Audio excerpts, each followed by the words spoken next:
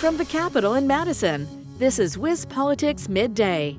Hello, everybody. I am Adam Kellenhofer, your host of today's Midday podcast, sponsored by Spectrum. The pandemic has hit a lot of industries quite hard. Not every single industry across the board suffered during the pandemic. Some companies, such as those that make masks, have done pretty well. But entertainment venues have had it especially hard since March of last year. And today, WisBusiness.com editor Stephanie Hoff is going to join me to talk about it some more because she's the business expert here. And Stephanie, first, what kind of venues are we talking about here exactly? Well, first, Adam, don't give me so much credit. I don't think I'm the business expert, but I try my best. And you're right. We're seeing tourism and hospitality among the industries hit the hardest by the pandemic. And businesses in that sector are still crawling out of the slump that COVID has put them in. The live entertainment sector hasn't had revenue in a year. Movie theaters, music venues, and other entertainment venues and promoters couldn't carry on during this pandemic. I spoke with Topher Christensen. He's the owner of T Presents, and that's a music promotion agency based in Madison. He's also a partner at the Burr Oak Music Venue in Madison. Both of his businesses saw a 90% drop in revenue in 2020 over 2019. The Pablo Center at the Confluence in Eau Claire is the largest of its kind in Northwest Wisconsin. It opened in 2018. It closed in 2020. It won't reopen to the public until October. So it will have been closed just as long as it's been open. And they've seen a nearly 70% drop in revenue over 2019. And without revenue, Adam, they are pinching pennies and applying for grants like crazy to keep up with $2.2 million in fixed expenses. And Stephanie, those businesses have been waiting for some sort of help from the government for a while now. So recently, the federal government announced some relief for those venues, but Stephanie, what is the latest on that relief? Are they going to be getting any money anytime soon? I wouldn't say it's recently anymore. I mean, these venues have been waiting about 5 months to get money that was announced by the federal government.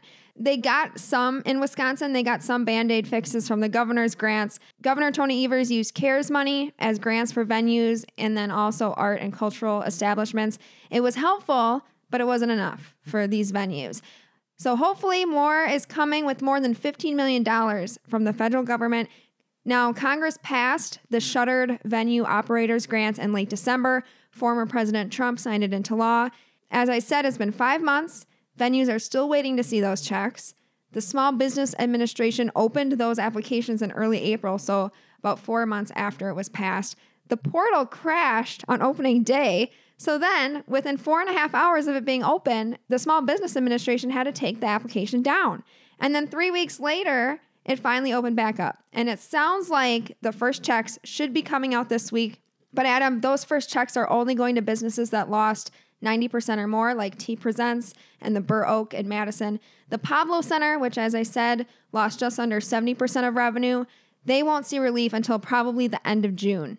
So, Stephanie, what are those who work in this industry saying about this? Will they be able to hang on until that federal relief comes? Gary Witt is the executive director of the PAPS Theater Group. He says at this point, the delay is devastating. The small businesses that Congress intended to save are starting to go under as they wait. And Witt warns that more businesses will have to call it quits because they just can't hold out any longer.